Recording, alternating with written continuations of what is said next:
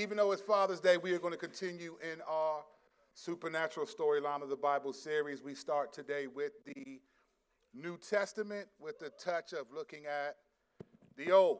Today's sermon will, in some senses, be a continuation of two previous messages that I've done.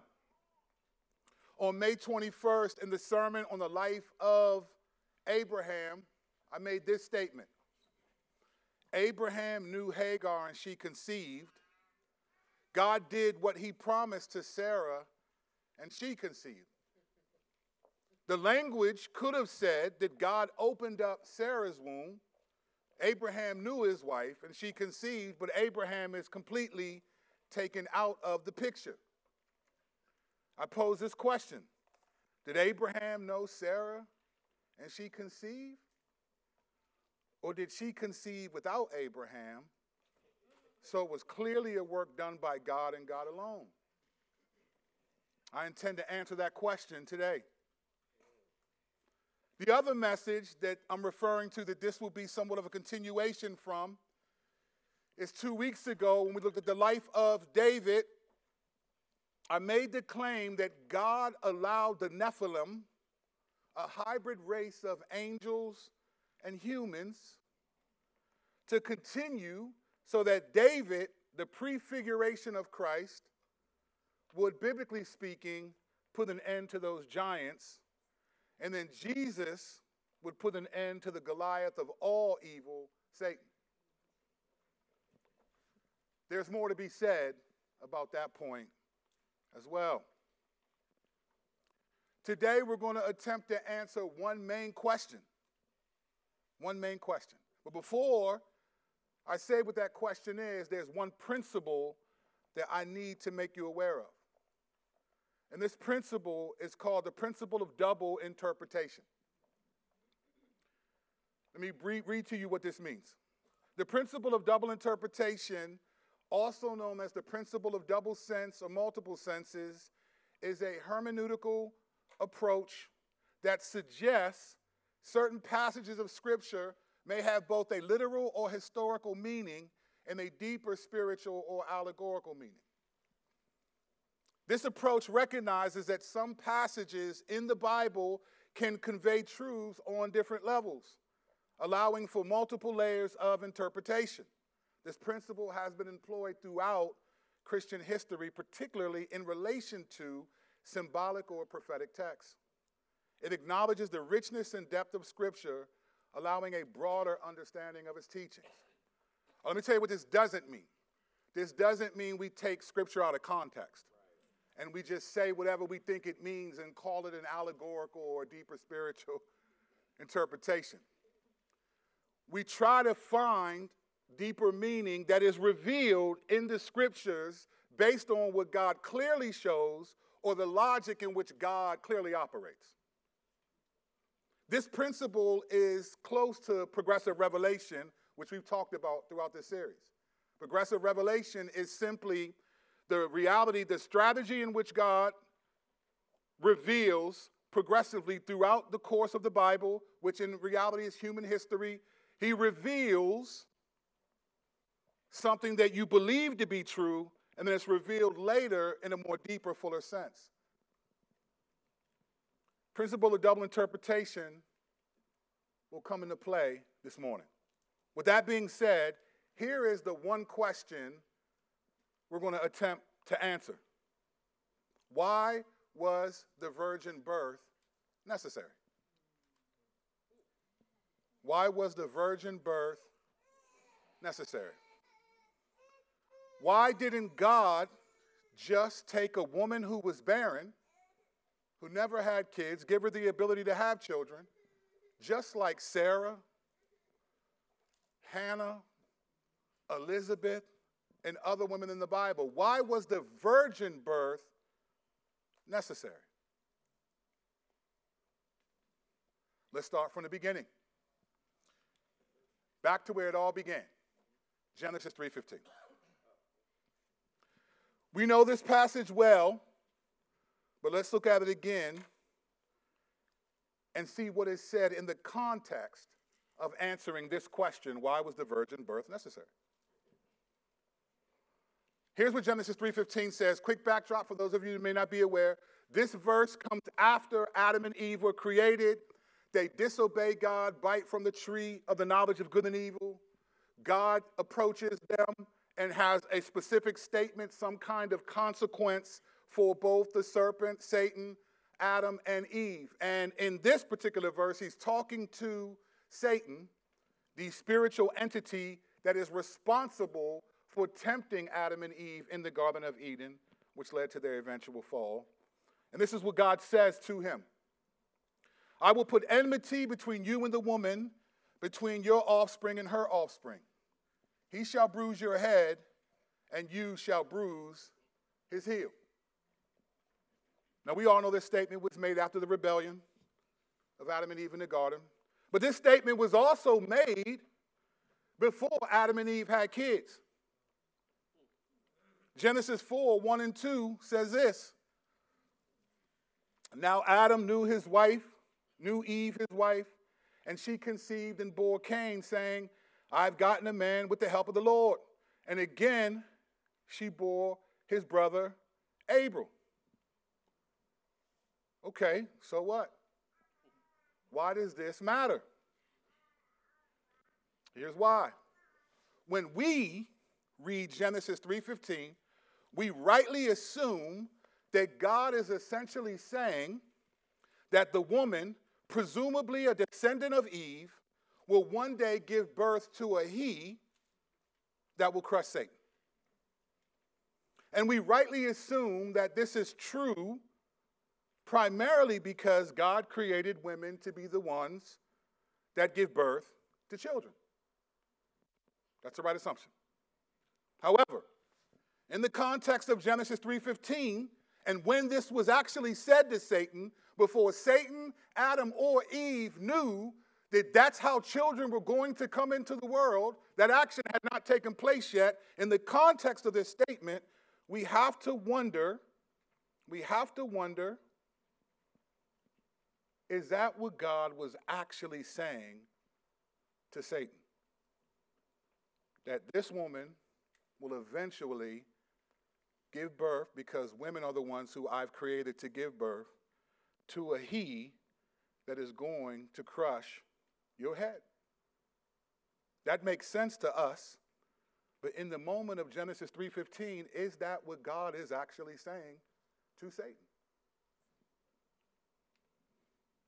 Now, God doesn't have to explain everything fully, but women do not give birth without a man.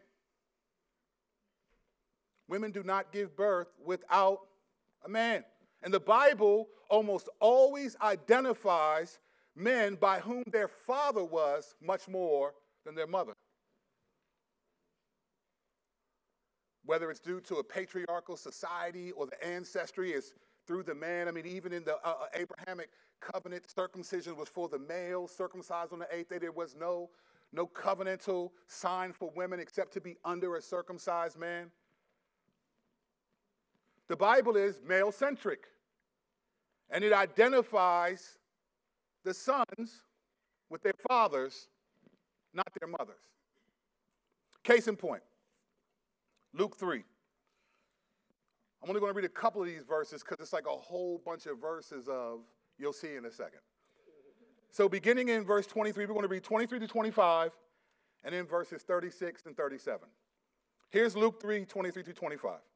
When Jesus began his ministry, was about 30 years of age, being the son, as was supposed, of Joseph, the son of Heli, the son of Mathat, the son of Levi, the son of Melchi, the son of Janai, the son of Joseph, the son of Matthias, the son of Amos, the son of Nahum, the son of Elzai, the son of Nagai, picking up in verse 36. The son of Canaan, the son of Arphaxad. That sounds like a villain in Shazam or something. Arphaxad. The son of Shem, the son of Noah, the son of Lamech, the son of Methuselah, the son of Enoch, the son of Jared, the son of Mahalalel, the son of Canaan, the son of Enos, the son of Seth, the son of Adam, the son of God. Every one of these sons had a mom. But in the Bible, they only connect the son to who his father was. They may mention, Mary is mentioned in the genealogy of being married to Joseph, who was of the house of David. You might hear Rahab or Ruth mentioned, but the emphasis is not on who their children were, but that God invited those who were not biologically connected to Abraham into the plan of salvation. God knew that men would be identified through their fathers, not their mothers. It's the way the Bible just works. So why didn't God say that Adam would eventually have a son that would crush Satan's head? Why did he say the woman will have an offspring and he will crush your head? Because women can't have an offspring without a man.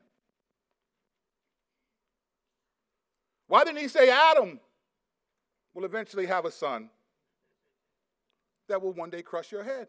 Mary is a descendant of Adam. Joseph, Jesus' earthly dad, is a descendant of Adam. Why identify the offspring that will crush Satan? Why identify that as an offspring of the woman and not of the man?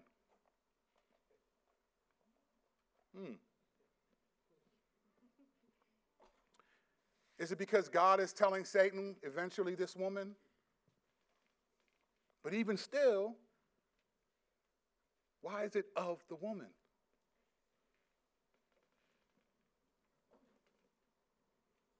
This is where the principle of double interpretation comes into play. What was God really saying to Satan in Genesis 3:15? Well, he couldn't have been saying he was the son of Adam because Jesus is the only human being that is not of Adam. He's the only human being that is not of Adam or any man, but was only of Mary, the woman. And God was telling Satan right to his face, thousands of years before it happened, that the he that's going to crush you is coming from just the woman.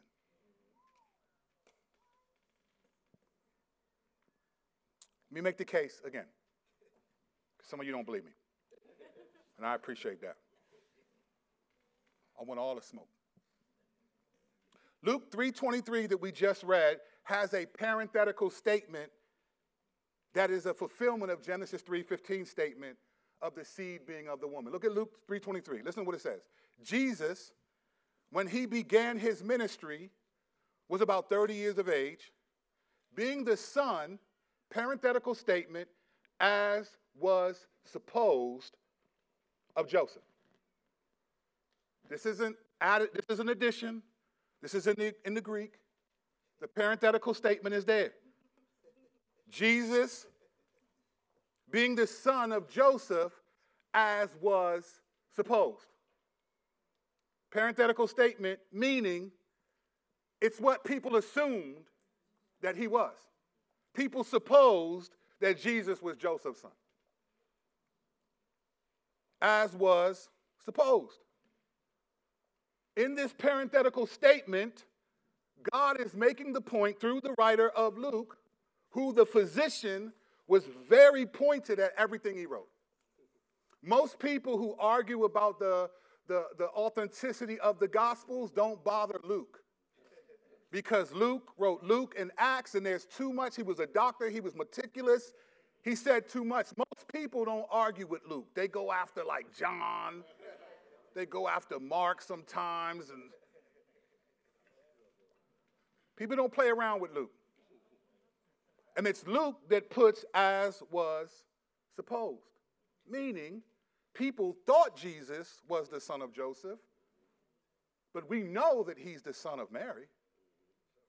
But people thought he was the son of Joseph as was supposed. The emphasis is being clear, it's not of the man. It was supposed of Joseph. To further prove the point, Joseph, Jesus' earthly dad, by way of marriage to Mary, is almost completely out of the picture in the Gospels. The primary way we understand who Jesus is, what Jesus said, and what Jesus did is in the four Gospels, and Joseph is woefully absent. In fact, after Luke chapter 2, where they were looking for Jesus and found him in the temple, we don't hear about Joseph again, except when people are saying, isn't that Joseph's son? Apart from that, we have no idea what happened to the dude.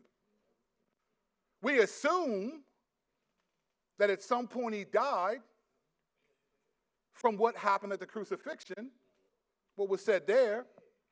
But apart from that, we don't know anything about where he is. Any familial relational connection is between the woman and her son. We see Mary on multiple occasions. Jesus, your mother and sister and brother, they looking for you outside. They think you're going crazy. You see Mary telling Jesus, hey, they don't got no more wine. Turn the water into wine. Oh, woman, it's not my time. Hey, whatever he says, do. You see that? We see this in John 19, verses 25 through 27. But standing by the cross of Jesus were his mother and his mother's sister, Mary, the wife of Clopas, and Mary Magdalene. When Jesus saw his mother and the disciple whom he loved standing nearby, he said to his mother, woman, behold your son. Then he said to the disciple, behold your mother. And from that hour, the disciple took her to his own home. Had Joseph been alive, this wouldn't have happened. Because you don't take someone else's mom into your home when you're married. That husband provides for her. So we assume that by the crucifixion, Joseph was gone. We don't hear about him and the man, his dad. But we hear about him and his mom, the woman who gave birth without a man. In Revelation 12, we're going to look at 4 verses, verses 1 and 2, and then verses 5 and 6. We know this passage well. We started this supernatural storyline series in September with this passage. Here's what it says, verses 1 and 2. And a great sign appeared in heaven, a woman clothed with the sun, with the moon under her feet, and and on her head a crown of 12 stars. She was pregnant and was crying out in birth pains in the agony of giving birth. Verse 5. She gave birth to a male child, one who was to rule all nations with a rod of iron, but her child was caught up to God and to his throne. And the woman fled into the wilderness where she had a place prepared by God in which she is to be nourished for 1,260 days. Almost every theologian believes this scene is describing Mary's pregnancy. And if I would have kept reading, it would have said the great dragon was waiting for the child to be delivered so it could devour it. But God pulled the woman away. Remember when God told Joseph, Herod's trying to kill the child? Go to Egypt until I tell you. That scene is symbolically described in Revelation 12. Almost every theologian believes this.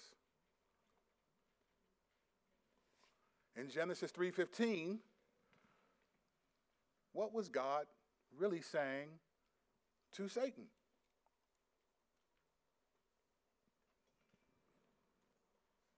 God was telling Satan, without Satan knowing it, that the seed that will crush him will be solely of a woman.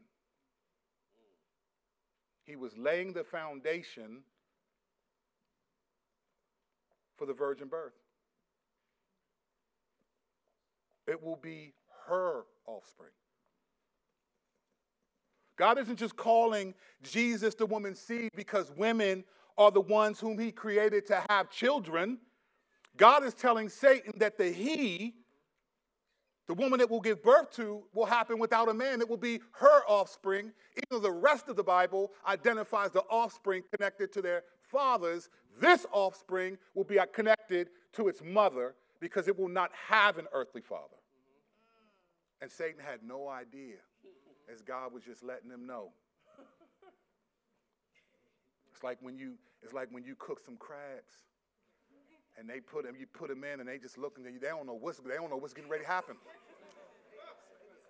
That water is boiling, and they in there like looking at you like, man, as soon as you take these rubber bands off, it's a wrap.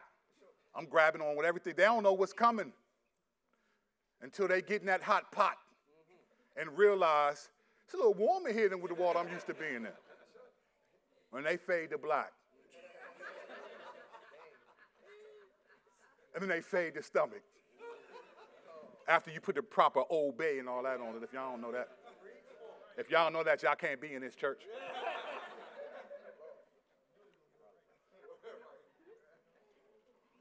God was telling Satan as far back as Genesis 3:15 about the virgin birth, that the one that will crush him will be of the woman, not of a man. The Gospels are absent, and God's proven this. The Gospels are absent about Joseph. Revelation 12 is about Mary and the serpent. The serpent trying to destroy it. Revelation 12 actually connects back to Genesis 3:15 in the description of the hatred. Look at Genesis 3:15 again. I will put enmity between you and the woman, and between your offspring and her offspring. He shall bruise your head, and you shall bruise his heel. God, why are you putting enmity, hatred between the woman and Satan? Why wouldn't you put it between Adam and Satan? I mean, he's the head. He was the first created. Why is there hatred? It's not just hatred between your offspring and her offspring. It's hatred between you, Satan, and the woman, her offspring, your offspring. Her offspring is singular. He will crush your head. This statement is fulfilled in the symbolic scene of Revelation 12. Why not enmity with Adam? Because Satan is going to hate the person that the seed is from. And the seed is not from Adam. The woman that Satan hates is Mary, as clearly depicted in Revelation 12. But in Genesis 3:15, he doesn't know that yet. So until then, the hatred for the woman will be Eve, and presumably all women. But his ultimate hatred is for the one who will give birth to the seed that will crush him. It's not Adam's son. Jesus is not from Adam, but he's a better version of him. 1 Corinthians 15:45 tells us this. Thus it is written, the first Adam became a living being, the last Adam became a life-giving spirit. Adam was uniquely created from the ground. The second Adam is uniquely created also.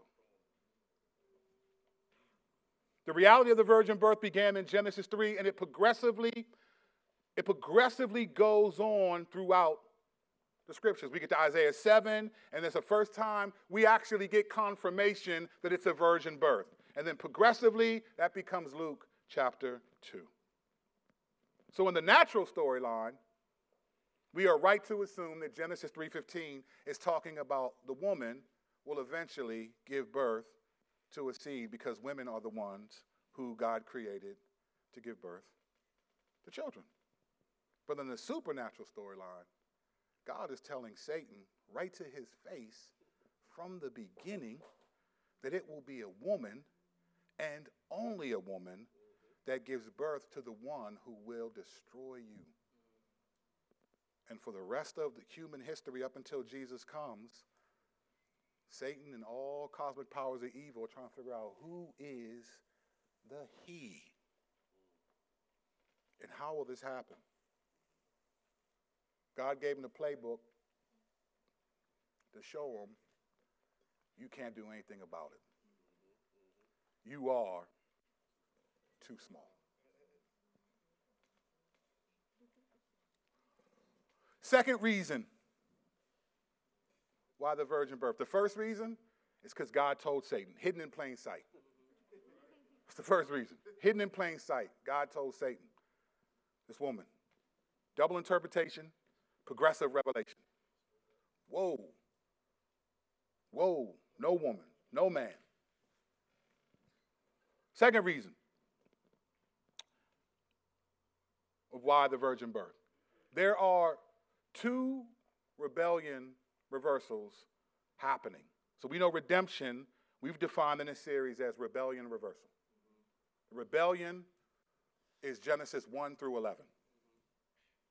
The Garden of Eden, the sin of the angels having sex with women in Genesis 6 that caused the flood, the Tower of Babel. There are two reversals that deal with the virgin birth. Now, Genesis 3:15 is the first time, this is the beginning of spiritual warfare. Remember, spiritual warfare does not start in Ephesians 6. It ends there. It begins in Genesis 3:15. All right, Satan, since you did this, she's going to give birth to a seed coming for you. Notice that there's no talk of redeeming humanity. The he that's coming is to crush you. Sidebar. Even in the best theology that I'm aware of, I think in some senses there are aspects of what I would call Reformed theology that are solid. But even in the best theology that I'm aware of, the gospel is very man-centric.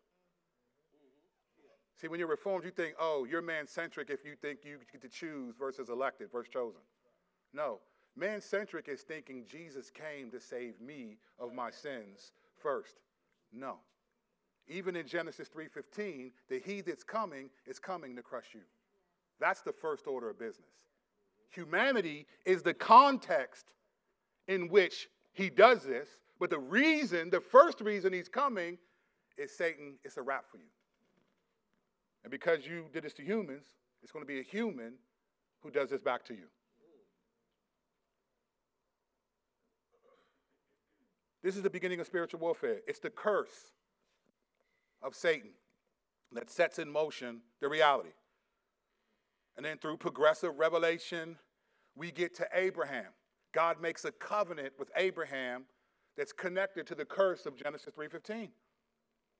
He makes a covenant with Abraham and tells Abraham that he'll have offspring that are going to change everything. And then from Abraham, we get Isaac and then Jacob. And Jacob has 12 sons, and they become the community of people that form into the nation of Israel. So from that curse, you get this covenant that produces this community. And then within that community, we get to David. And David is the clan, the family in which this seed will come from, that stems from the curse, that led to a covenant, that produced a community, that produced a clan, that will eventually produce the man. 4 C's and an M. That was for you, LaShawn.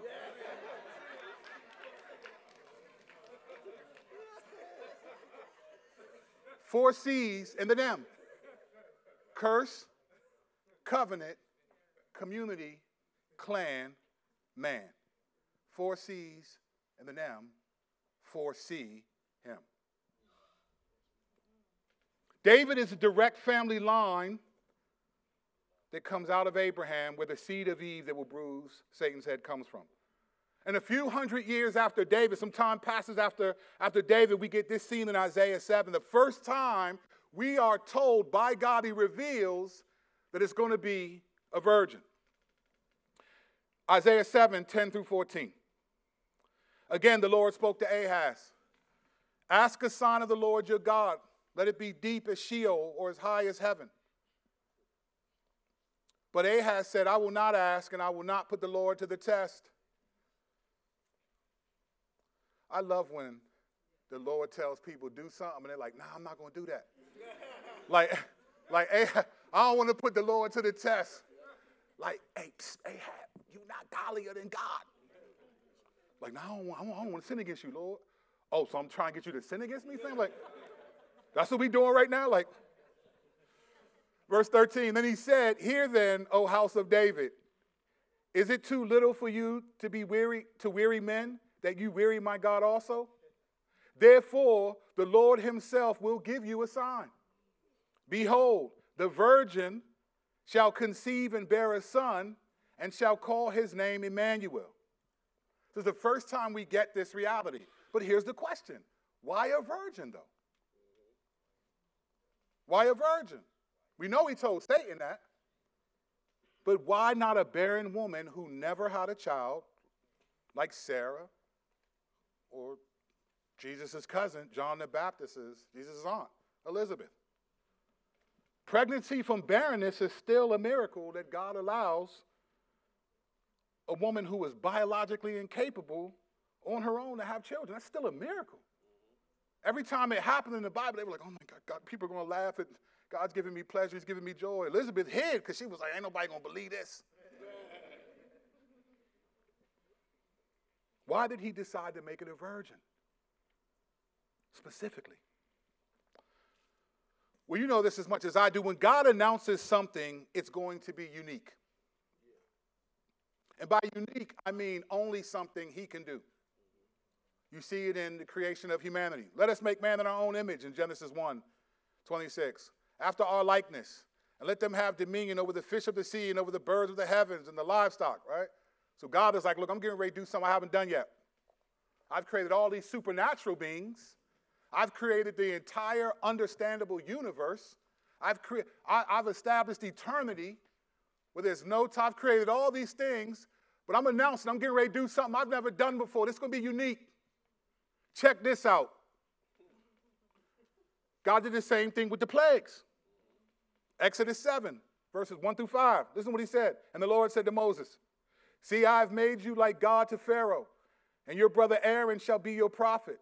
You shall speak all that I command you, and your brother Aaron shall tell Pharaoh to let the people of Israel go out of his hand. But I will harden Pharaoh's heart, and though I multiply my signs and wonders in the land of Egypt, Pharaoh will not listen to you. Then I will lay my hand on Egypt and bring my host, my people, the children of Israel, out of the land of Egypt by great acts of judgments. The Egyptians shall know that I am the Lord when I stretch out my hand against Egypt and bring out the people of Israel from among them. Jesus is announcing, Moses, what I'm getting ready to show you hasn't been done yet. I'm getting ready to bring plagues on Egypt that they don't want this smoke. And then my people are going to come out. When God does, he announces something, it's going to be unique. And unique meaning only he can do it. And it also means it will be something that he hasn't done before.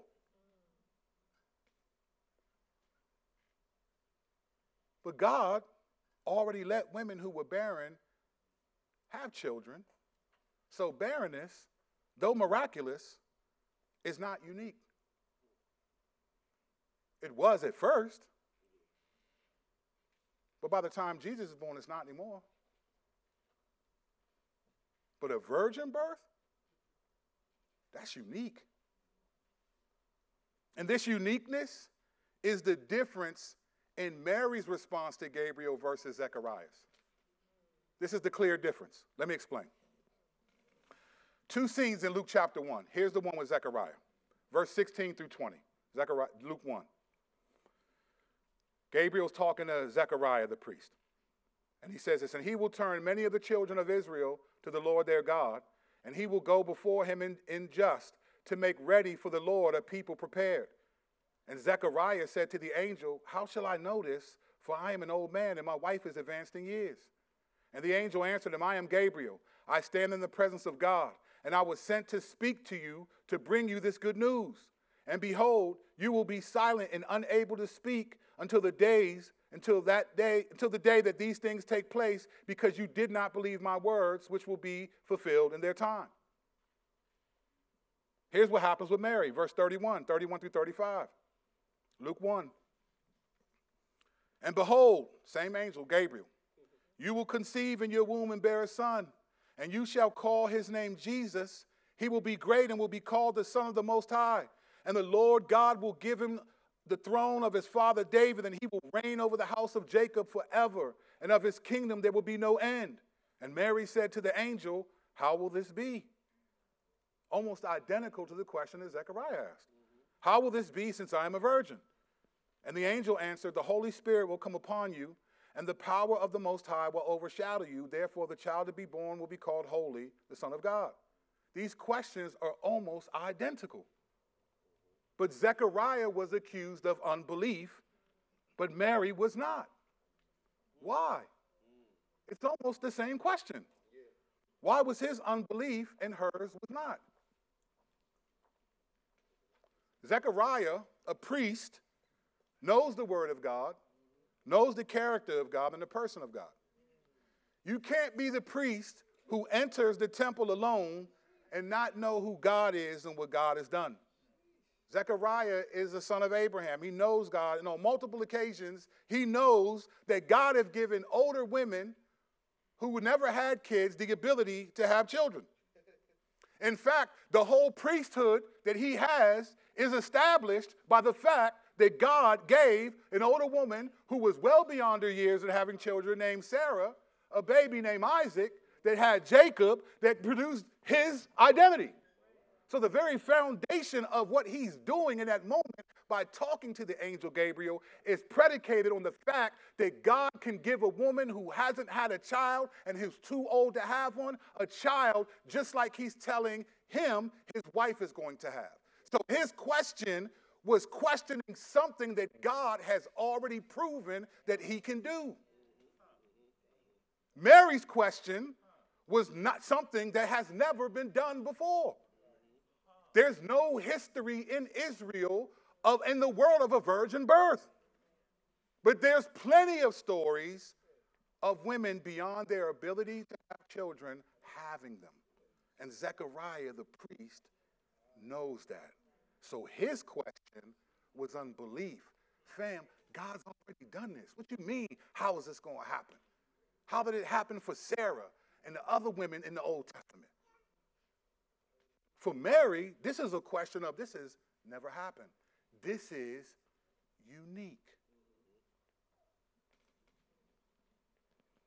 There's no record of a virgin birth. But still, why the emphasis of virgin? Why did it have to be a virgin? We know it's unique, but why? Well, the word virgin is a sexual connotation.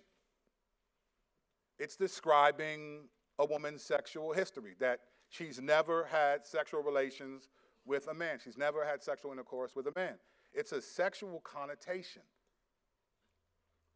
God is drawing attention to her sexual connotation and saying, this is important to me.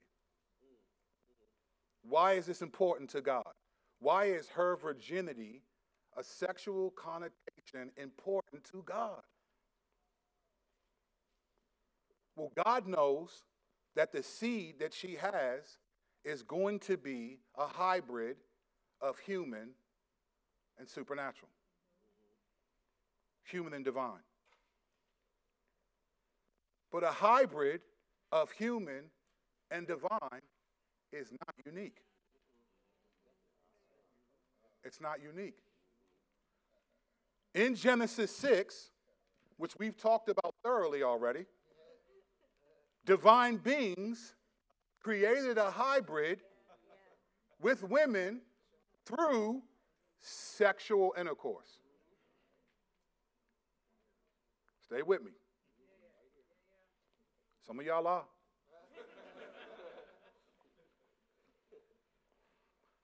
The divine hybrid is not a unique reality. And the last time that divine hybrid of human and divine happened, it happened as a result of rebellion against God through sexual intercourse with supernatural beings and human beings. And since angels created a hybrid that is divine and human, God's hybrid has to happen in a way that opposes Satan's way and not imitates it. So the seed of Eve will be born of a woman, but it will not happen by sexual intercourse the way the offspring of Satan happened. I'm going to do something that you cosmic powers of darkness cannot do. You had to take on human form and have sex with women. I'm not going to touch the woman at all.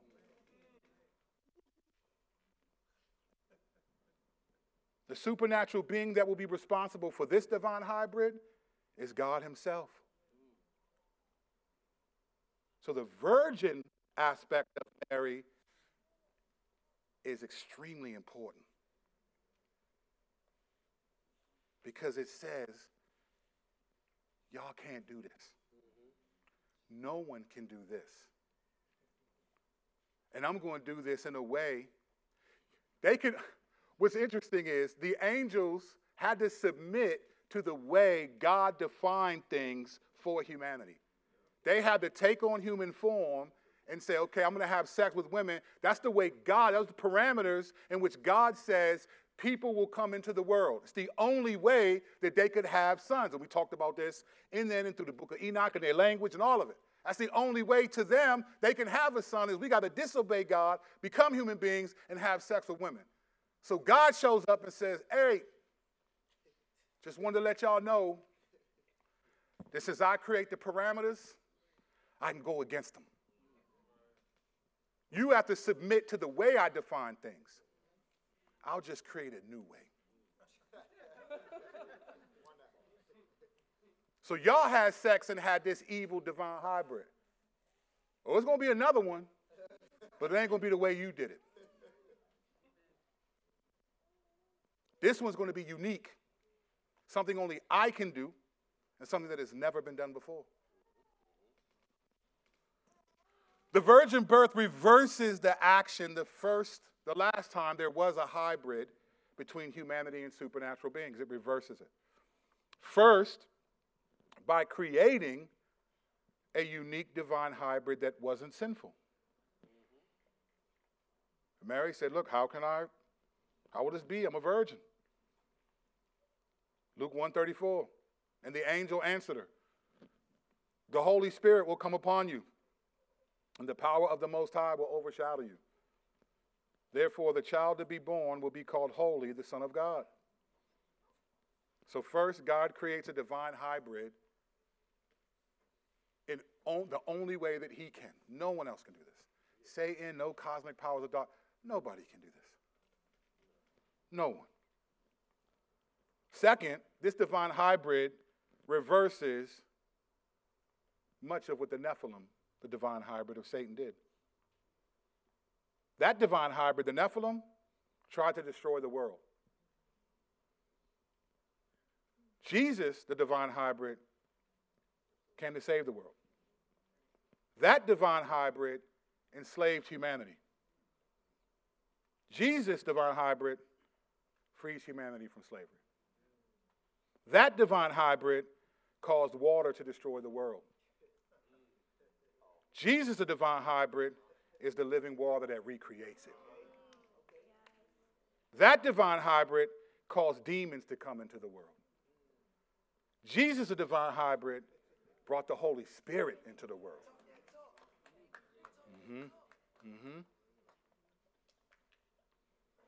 So how does this connect back to David? Well, David was the prefiguration of Jesus, and he reversed the evil hybrid by taking their lives. Jesus' virgin birth reverses the evil hybrid by coming to life.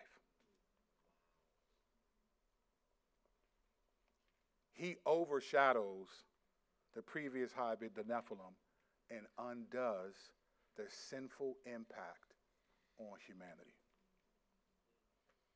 So why the virgin birth? Because the divine hybrid was not unique, but the kind of way that the divine hybrid comes most certainly is. Third and final reason of why the virgin birth.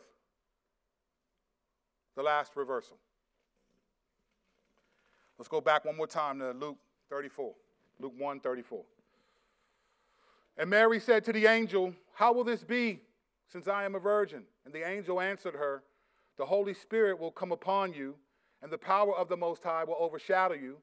Therefore, the child to be born will be called Holy, the Son of God." What makes Jesus uniquely different than every other person that lived is that he had no earthly father. Had no earthly father. But it's a little deeper. Listen to this from relearn.org. It says, why is the virgin birth of Jesus absolutely necessary? Because if Jesus were born of Joseph, he would have had original sin. He would have been born physically corrupted, spiritually dead, sinful, and cursed. If that were the case, Jesus could not pay for the sins of others because he would have to pay for his own sin with his own life. Therefore, the cross would not be a moment of redemption, but simply the passing away of another sinner.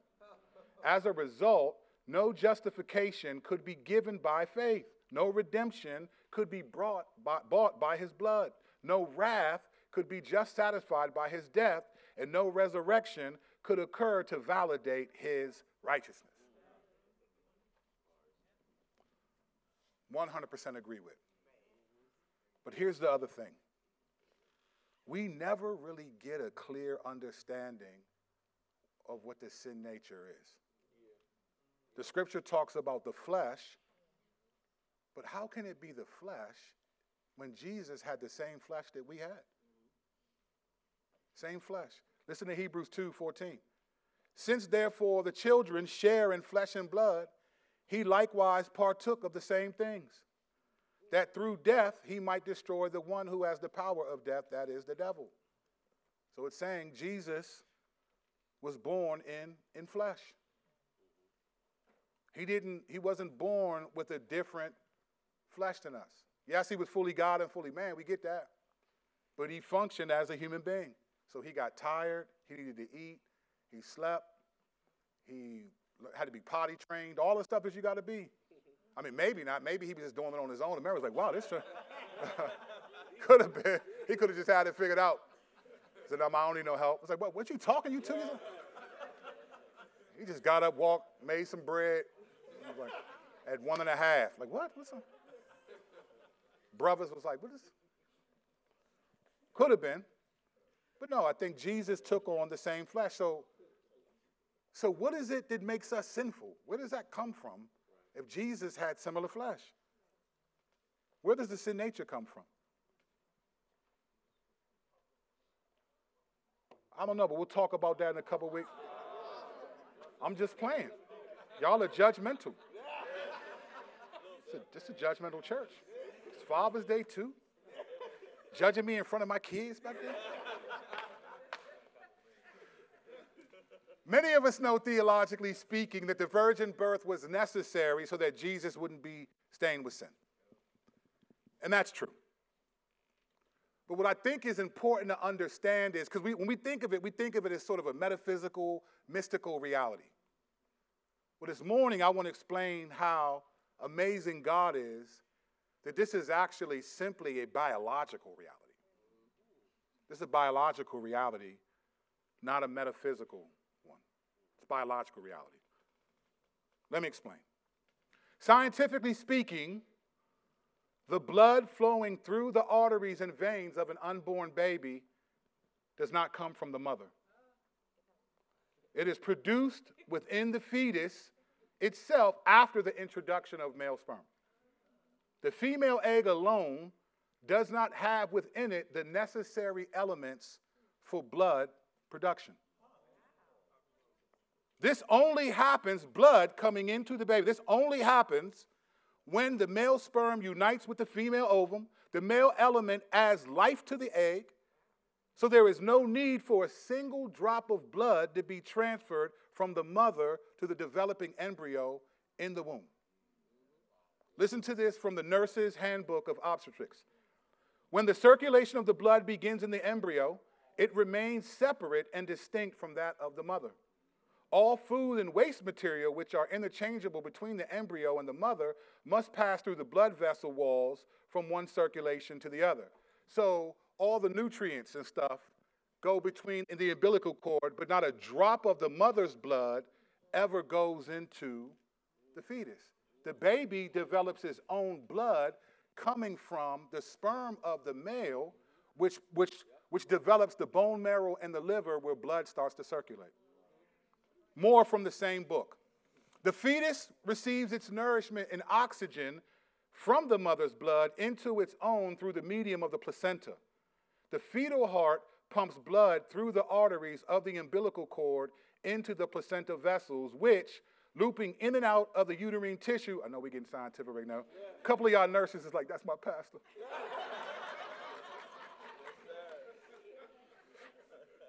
In and out of the uterine tissue and lying in close contact with the uterine vessels permit a diffusion through their walls of waste products from child to mother and nourishment from oxygen from mother to child. As has been said, this interchange is affected by the process of osmosis, and there is no direct mingling of the two blood currents. In other words, no maternal mother blood actually flows to the fetus, nor is there any direct fetal blood flow to the mother.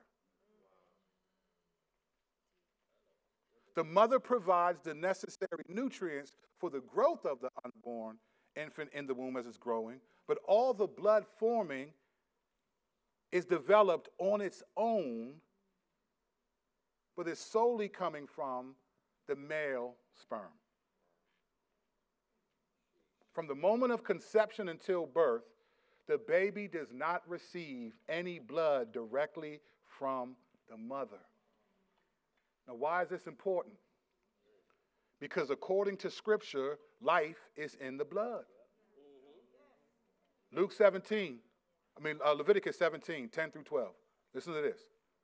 If any of the house of Israel or of the strangers who sojourn among them eats any blood, I will set my face against that person who eats blood and will cut him off from his people. For the life of the flesh is in the blood. The life is in the blood.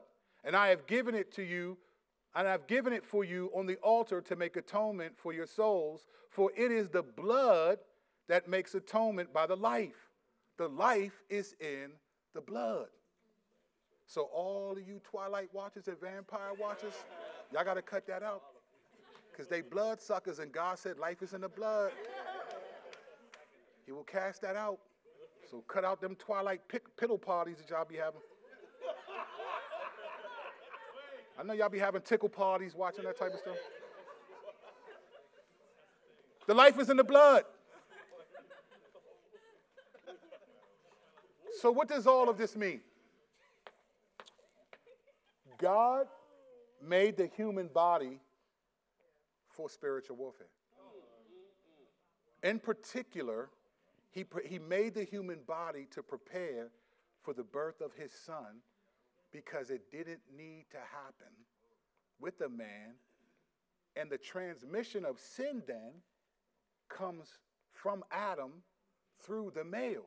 So if there's no male that is responsible for the blood developing in the womb, and it's not coming from the sinful blood of the mother, then the blood is incorruptible.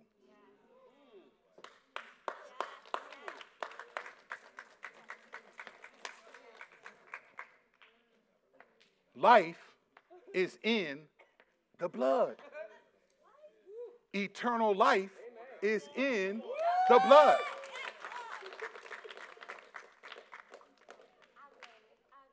This explains why Jesus Christ could be sinless even from a scientific, biological issue. God didn't make this super metaphysical. He said, when I prepare this woman, I'm aware of what you're going to do, Satan, so I'm going to make sure that she's capable to have a child born in her, and she can't corrupt it, and it won't come from the man. I will put the baby in there, and so the blood that develops will be incorruptible, and it will be that blood that saves all of the people that you corrupted. This is why the Bible talks about the blood. This is why the emphasis in the New Testament is about the blood. It's the blood. Literally, the blood. Mike, what they sing at your mother's church? I know it was the blood. I know it was the blood. I know it was the blood that saved me. What they say, man? One day when I was lost, Jesus died on the cross. I know it was the blood that saved me.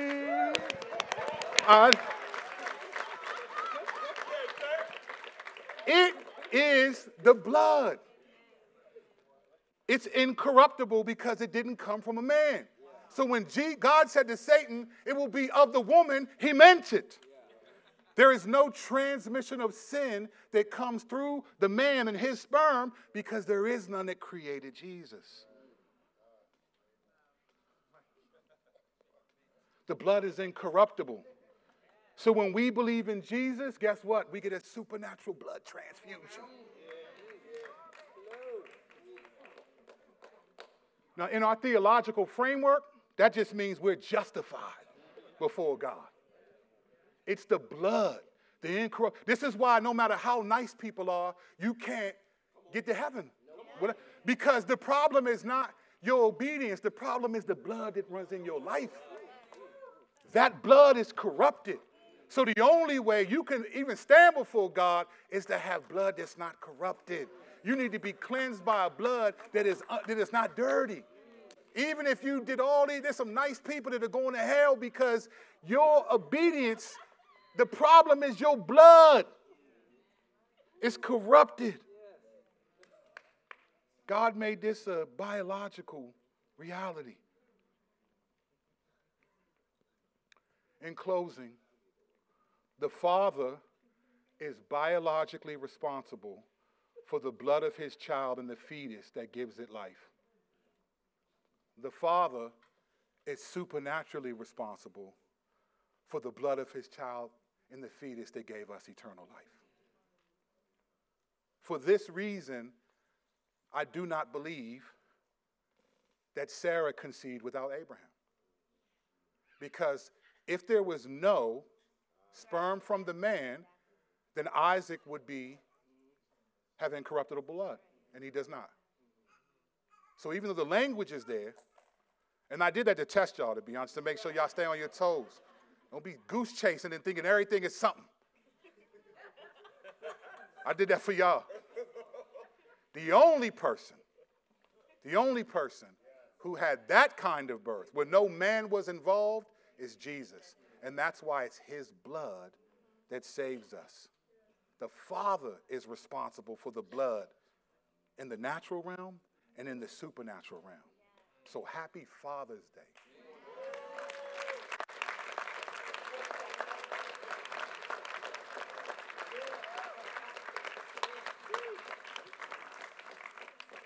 So why was the virgin birth necessary? 1, because he told Satan that it was. It was hidden in plain sight. 2, to undo the evil hybrid of the Nephilim. And 3, to undo the curse of Adam by not having